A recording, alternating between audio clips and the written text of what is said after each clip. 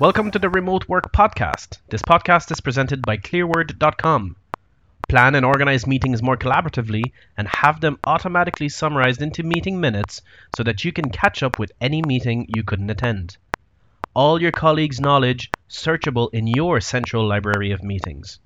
Clearword, meetings redesigned. Good remote leadership is collaborative leadership. Traditional top-down management methods of the past are done. The future is collaborative leadership, especially in the remote environment. What is collaborative leadership? Collaborative leadership is the opposite of siloed working styles and top-down hierarchical approaches. In collaborative working environments, managers aren't simply there to oversee projects. Rather, they work alongside employees and in collaboration with other teams and departments to accomplish shared goals. This style of leadership replaces the traditional top-down style of management, where decisions trickle down to employees from management above.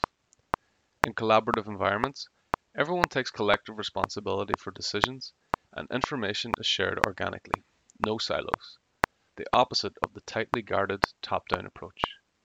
To add to the working environment trends, millennials also have different expectations of the leaders they work under. 50% of millennials surveyed believe leadership is the empowerment of others. How to foster collaborative leadership. Articulate a vision.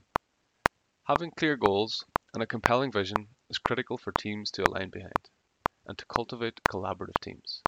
Not articulating your vision clearly can leave teams lost and directionless. A good vision is a good story. A good story creates trust, captures hearts and minds, and serves as a reminder of where we are going. Lead by example. Implement at the top. Leaders must set the tone by working collaboratively themselves. It is important to demonstrate how you would like to see the entire company working, with the C-level as the example.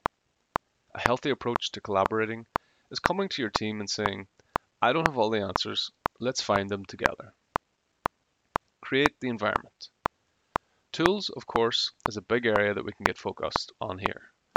Collaboration, communication, documentation all play a big part, and there are many tools that can make this process much more effective in the remote environment.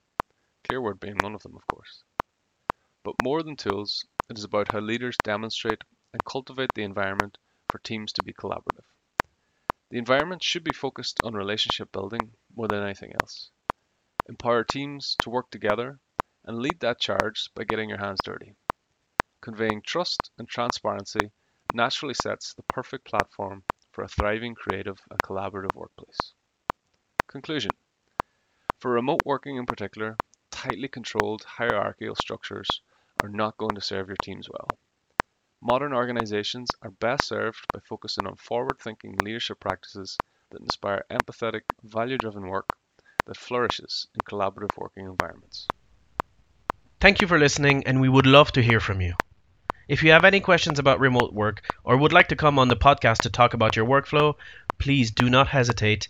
Email us podcast@clearword.com.